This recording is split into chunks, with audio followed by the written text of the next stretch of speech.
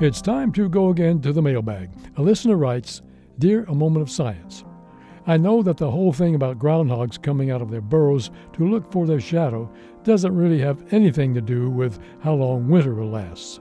But groundhogs do emerge around the beginning of February, so if they're not acting as weather forecasters, what are they doing? Signed, Phil. Great question, Phil. Of course you're right. Groundhogs don't care about the weather, but they do care about sex. Hey, whoa, Yael, this is a family-friendly program. Relax, Dawn. All I'm saying is that around the first week of February, male groundhogs emerge from hibernation to start looking for female groundhogs before mating season. The males hang around for about a week until the females show their faces.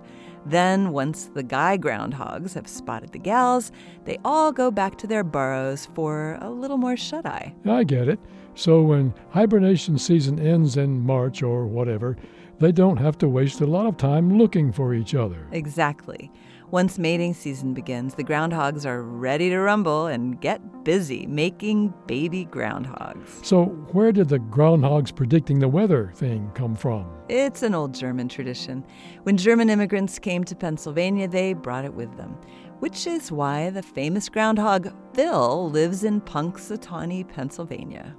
This moment of science comes from Indiana University. There are thousands more moments of science on our website at amomentofscience.org, where you can also view videos and sign up for podcasts. I'm Yael Cassander. And I'm Don Glass.